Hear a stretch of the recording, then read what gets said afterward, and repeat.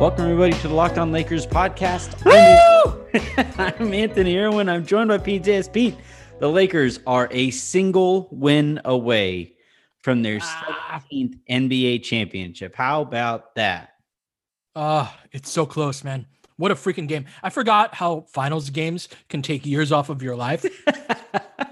This was the first game that was like that. This was the first finals game this year that felt like a finals game.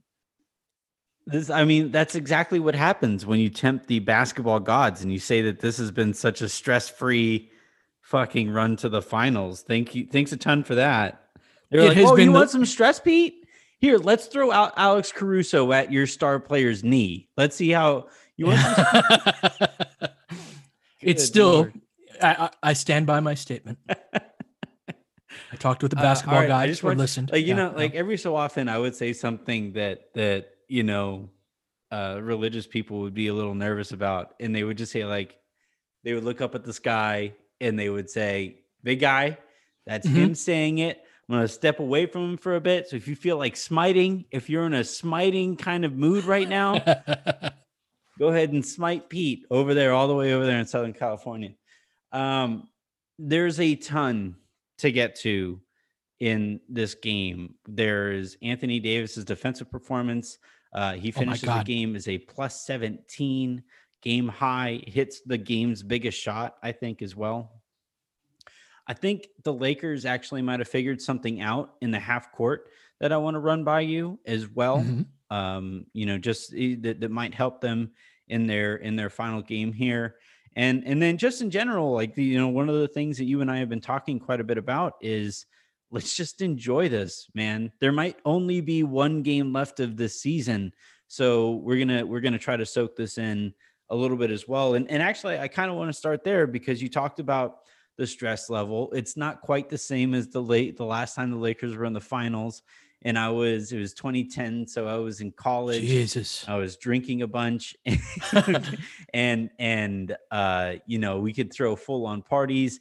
Now I have to the most I could celebrate on a shot was throwing one of Avery's stuffed animals down on the ground because it doesn't make a ton of noise. Because she's sleeping right on the other side of the wall from where our TV is. So it's a little bit different here, but still it's pretty incredible to go through those experiences and really live and die on every freaking attempt down the stretch there. Yeah, every attempt, every possession, what are you doing? Right. Yeah. KCP, man. Well, KCP, man. I think, you, me, everybody basically on the internet, outside of maybe a couple people, I really hope that the conversation about KCP shifts significantly next year. I don't even think heading into this, we know this for a fact, that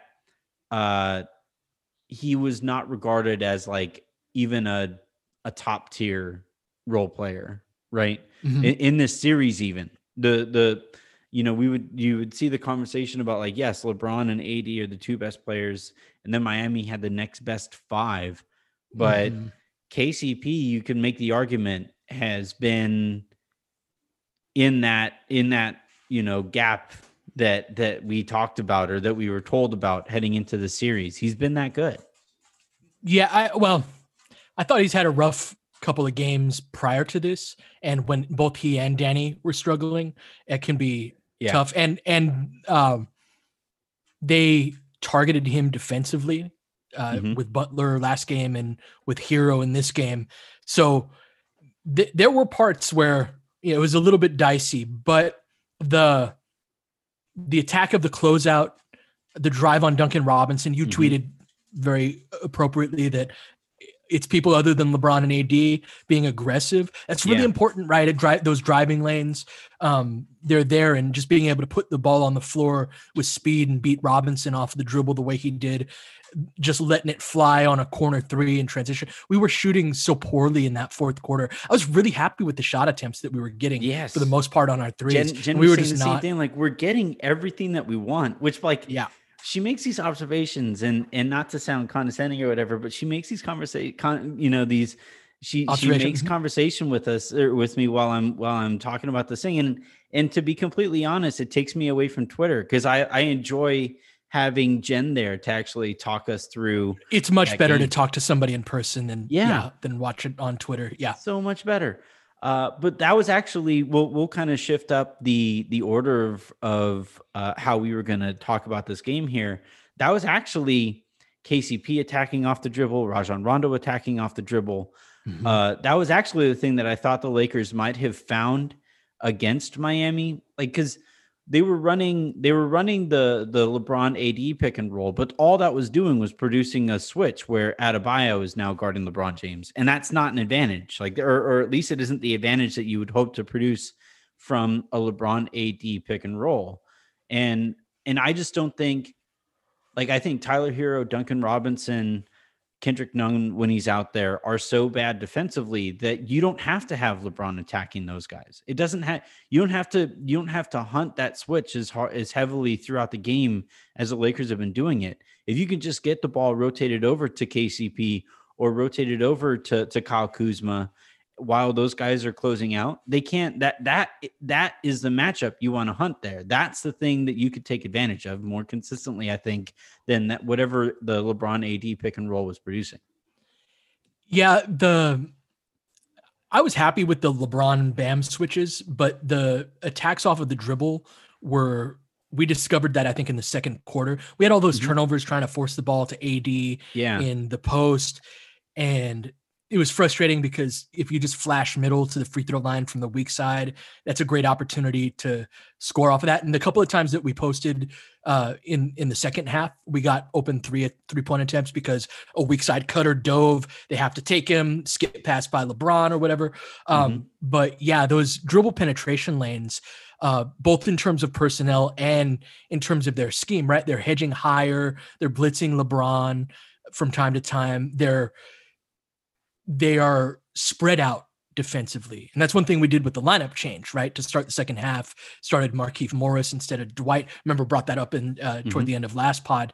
And that, I think, helped fix the spacing. And I thought we got killed to start the second quarter with that lineup where Keefe was trying to defend Bam and Keefe was at the 5. That was a rough few minutes. So I think we tried to flip that so that Dwight could come in at that point too, just in case, but Bam didn't start the fourth quarter. So Dwight didn't end up playing in the second half, but yeah, man, just sorry, I'm all over the place, but yeah, the dribble penetration we really discovered that in the second quarter, and we weren't finishing all the way to start out.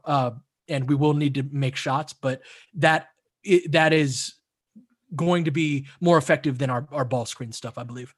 Well, you can just kind of see it on their faces. They would get by the initial line of defense and then anticipate somebody being there at the rim. And with like LeBron and AD, they're meeting somebody at the rim because they can bring somebody there to that part of the court because of, if Alex Caruso is out there, they're helping off of there. If it's Rondo helping off, but nobody's helping off of LeBron. Nobody is helping off of AD. And at this point to the series, you can't help off of KCP, can't really help off of Kuz. So when Rondo or KCP or even Caruso or Kuzma, when they're out there, when they get past that initial line of defense, there is nobody at the rim. And I think there was a tendency to this point in the series where they would take maybe one or two kind of probing dribbles, but it wasn't really fully attacking. Taking that second or third attacking dribble and getting all the way to the rim, I think is a thing that they might be able to take advantage of moving forward. Yeah, drive with bad intentions. And, and I think the increased spacing in the second half helped with that as well. Yeah, it was quite the game. I want to talk about Anthony Davis. I want to talk about LeBron, and then we'll talk about what it might feel like to be one game away. Oh man, I'm so glad the Lakers won because it'd have been like 3 days of what's going on in LA. For the Lakers. Thank God they won that one. It's been difficult to listen to podcasts as it is. So I'm glad they won this one. So let's take a quick second though and talk about Anthony Davis, because I think, as the kids say, he deserves some flowers here. Today's show is brought to you in part by Built Bar. Built Bar is the best tasting protein bar ever. They have 18 amazing flavors, including nut and non-nut, if you have some kind of allergy there. There are 6 new flavors: caramel brownie, cookies and cream, cherry barcia, lemon almond cheesecake, carrot cake, apple almond crisp. Well, they're all glorious. And then their 12 original flavors are what got me to fall in love with the product in the first place. They're healthy. Built Bar is great for the health-conscious guy. They lose or maintain weight while you're indulging in a delicious treat. They're low-calorie, low-sugar, high-protein, high-fiber, great for the keto diet. And they all have, you know, with their peanut butter in them, 19 grams of protein. If you go right now to BuiltBar.com and use the promo code LOCKEDON, you'll save $10 off your next order. Not your first. Well, obviously, you not just your first is how I'll put it. Not just your first, but your second, your third, your fourth, and however many times you spread the word to your friends to tell them to go to BuiltBar.com and use the promo code LOCKEDON, you and they will get $10 off your next order. So one more time, that is BuiltBar.com. Use promo code LOCKEDON.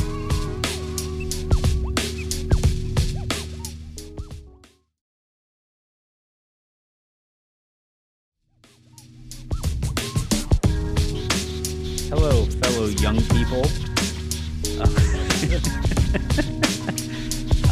So you and I have talked, and I don't like diluting the conversation all the way down to this, but the case that you have basically made and that I have agreed with for AD being one of, if not the best player in the NBA, is what he's capable of doing defensively, where he took a 40-point score, limited him down to 20 points. And then also, by the way, hitting the biggest shot of the night, which is a standstill, stare down 3-pointer. All the huevos on that shot. Mm-hmm. That didn't even touch the rim. It was wet. Yeah, it was money as soon as he shot it. It was which, by the way, give AD more attempts from the left wing. Like, let's keep firing away from that spot. But yeah, I mean, that to me was one of the takeaways here, on top of everything that we saw from him defensively. Just like, like, that's a moment that AD, you know, I think I hitting that shot, given what was at stake if he misses it, especially coming off of how poor a performance he had the game prior, putting all of that aside, stepping up and knocking down that shot might be a pretty huge moment for him in his career. Absolutely. And for having that defensive performance and then hitting that shot, he was so active defensively. And when you're that active defensively, you lose your legs a little bit. And this was a game where, unlike game 3, both teams were in it, right? We were locked in this whole game in terms of effort level. I didn't like our counters in the first half, particularly with those post entries, right? But we were playing really hard this whole game. And AD had the greatest defensive responsibility. So to be able to shoot a flat-footed stare down and raise up 3 like that, with all of the mileage on his legs in this particular game at that intensity level, and just like beautiful, so you know? Clean. Man. Yeah. It was just, go ahead. No, just it was so impressive. And the work that he did on Jimmy Butler, and Bam, he had some switches onto Bam that were phenomenal, but he had so much defensive responsibility in this game, and he executed it with flying colors. And it was perimeter defense, it was interior defense, it was switching, it was communicating. Huge rebounds, by the way, too. Huge rebounds. Yeah, man. Just a virtuoso defensive performance. And he can do what he did on the offensive end. He had a couple of big shots in this game. He hit a baseline jumper late in the shot clock, where Miami was running some 1-2-2 zone here and there that was confusing us. And you got to just hit big shots on some of those plays where you don't get a good offensive possession. And he had a couple of those, man. And so just to put it all together defensively and that elite shot making, man, he's got a strong argument for the best player in the game. that's it right there, man. That game that we just saw where he scores 22 points, and like the way I would put it, remember back in the day where AD makes it easy for casuals who aren't really paying close attention on defense, right? When usually when somebody who doesn't analyze the game deeply is watching a basketball game and the other team has the ball, they mostly ball watch, and it's kind of difficult to pick up like the idiosyncrasies of what it is that makes a good defense good.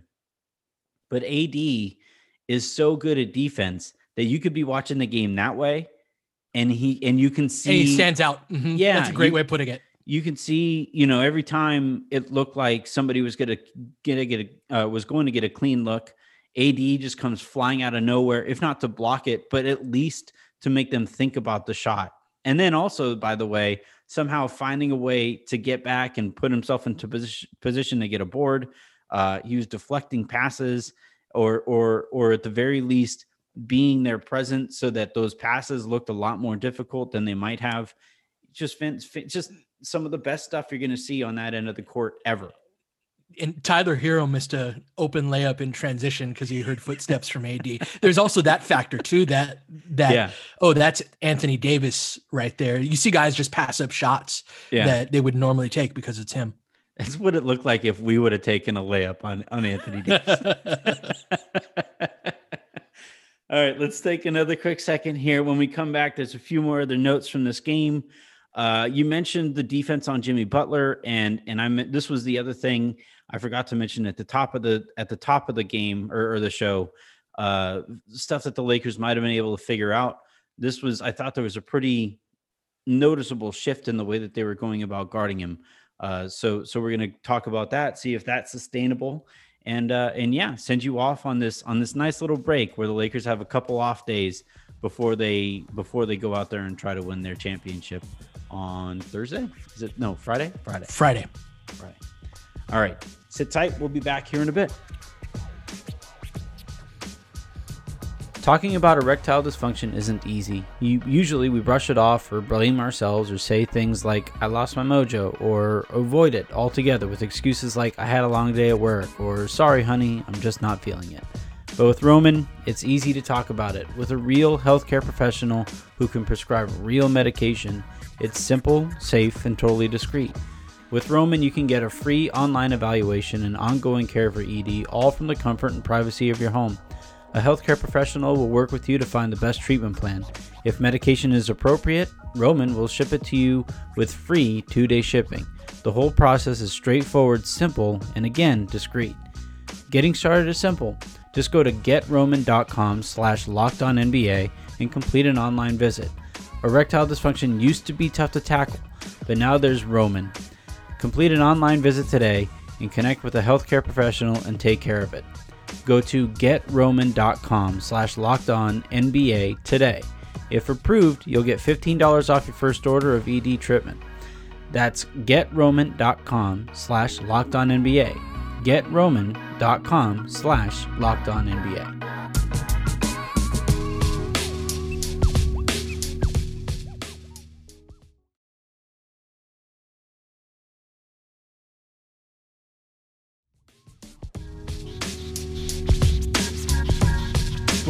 Before we get to the last couple of notes on this game, I do want to continue to give props to Miami.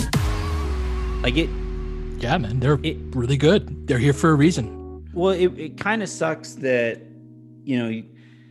the series is kind of looked at as such a giant talent gap, and to a certain extent that's the case or whatever, but Miami is also playing its ass off on both sides of the ball, and Bam isn't 100%. Obviously, they don't have Goran Dragic.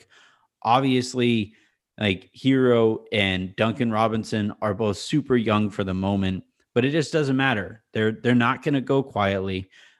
This has been quite the showing for a team that is well on its way, I think, to probably being the best team in the Eastern Conference next year.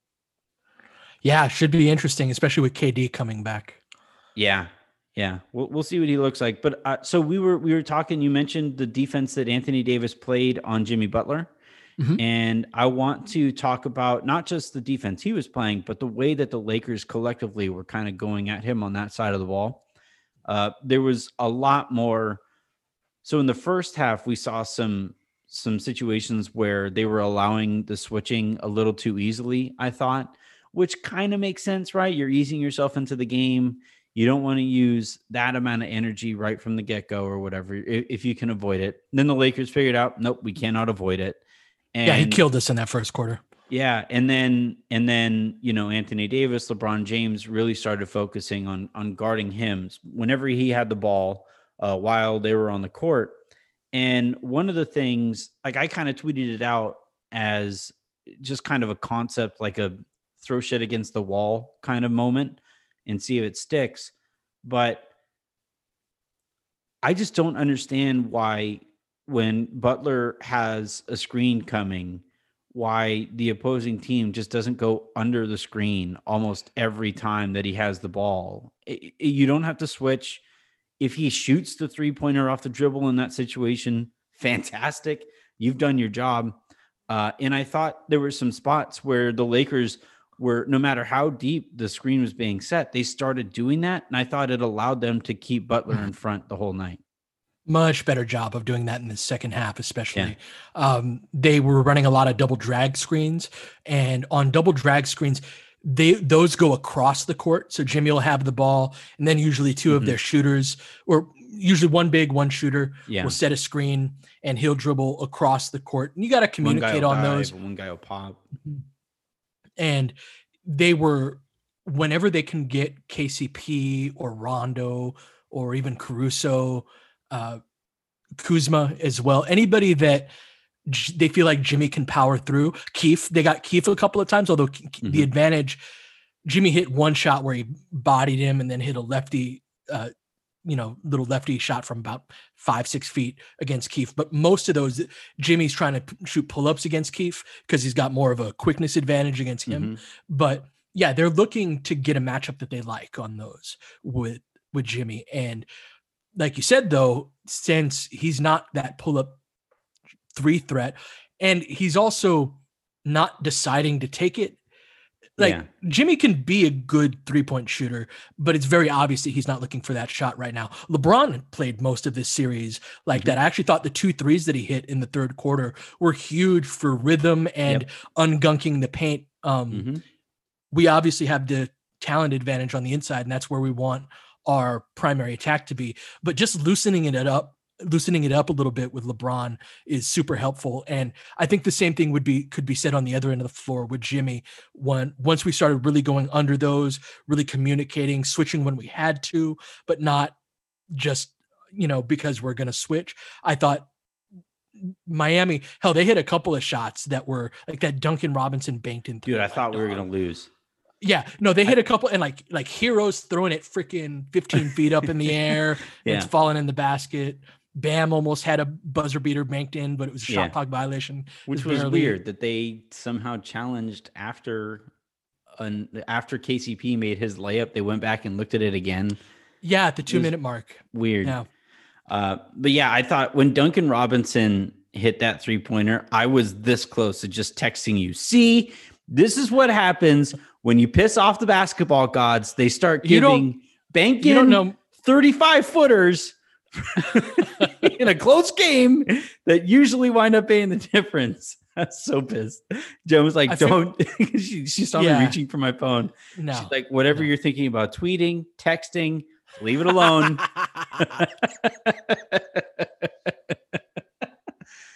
Oh man. So the last thing that I want to get out here on, LeBron goes for was it 28, 12, and 8, had the 6 turnovers, cleaned that up in the second half. I thought one of the more telling stats was from Tim or Kranjus, depending on who you know him as, but he pointed out after the game that the Lakers didn't miss a layup or didn't miss a shot at the rim in the second half. I thought in that first half, they're missing a ton of bunnies. They were turning the ball over a bunch. And you know, it was one of those situations where you look up and you're like, oh, well, at least they're still in it. At least this is still within reach, or in this case, at least they're still up heading to the fourth, which they are now 56-0 on the year. That's crazy. Of games. It's a crazy stat. It's one of the most insane stats of my lifetime. But that streak continues. But I'm kind of interested. You mentioned LeBron taking those threes, and we have talked a little bit about Rondo, KCP, Kyle Kuzma, lesser extent, Alex Caruso attacking closeouts and getting into the key, and maybe opening up the offense a little bit in that way. But have you seen anything that, because there were some stretches where like, oh, come on, LeBron. Sure. It's takeover time. This is calling your name. And for whatever reason, he hasn't necessarily been able to do that to that point. And then all of a sudden he does. But have you seen anything that might be able to open up, or do you think the things that we've talked about to this point in the show might be able to help open up the key for him just a little bit so he can start taking over potentially earlier? I don't think it was a coincidence that when we put Keith in the second half, LeBron had, I think, 18 in the second half. AD had 14 or 16, something like that. It's just floor spacing. They're so collapsing. They're collapsing the paint very heavily. Part of it too is he's not getting as much explosion on it. So he's more contested on his drives when they collapse down on him. They're bothering it more. They're getting a piece of it a little bit more. That's part of him getting older. So that's certainly part of it. But I do think primarily spacing with this team in particular becomes important when Danny's off. Although Danny was like 4 for 8, Miami is not really guarding him as much. They're definitely pulling a lot of help off of him. So when you've got that and Dwight in the game, I thought our offense was really stuck in the mud. But in that second quarter, I thought he was doing a good job of getting to the basket. He just wasn't finishing. I think he got fouled on a couple of those drives, but a couple of others, he rushed the shot. So I just think that increased spacing. I think we really figured something out in that second quarter, the second half of the second quarter, and we saw that persist in the second half. I think that we'll probably see Keith start game 5, and I think we'll see more from LeBron. It's more similar to the second half than the first. I tend to think so. Like the longer series go, the more he figures some stuff out, and I think the more talented team starts to be able to adjust to the things that the lesser talented team are making it to make up for that talent gap. If you had to not, if you want to bet either way, whatever, but I'm of the belief that they close things out Friday night. How about you? Lakers in 5. Yeah, that's where I've been this whole time. I may as well stick with it. That'd be pretty goddamn impressive, man. 5-5-5-5 en route to a finals. That'd be, let's hope that it actually happens. That'll do it though for this episode of the Locked On Lakers podcast. Fun show planned for you guys for tomorrow. If it works out, I don't like giving away guests early just in case it falls through, but we have something fun planned for you guys there. And then Pete and I will be back on Thursday for Friday to preview that game. And then if they win a championship, I guess we'll record an extra show here. Yes. But for now, have a great rest of your day. Make somebody else's, and we'll talk to you tomorrow.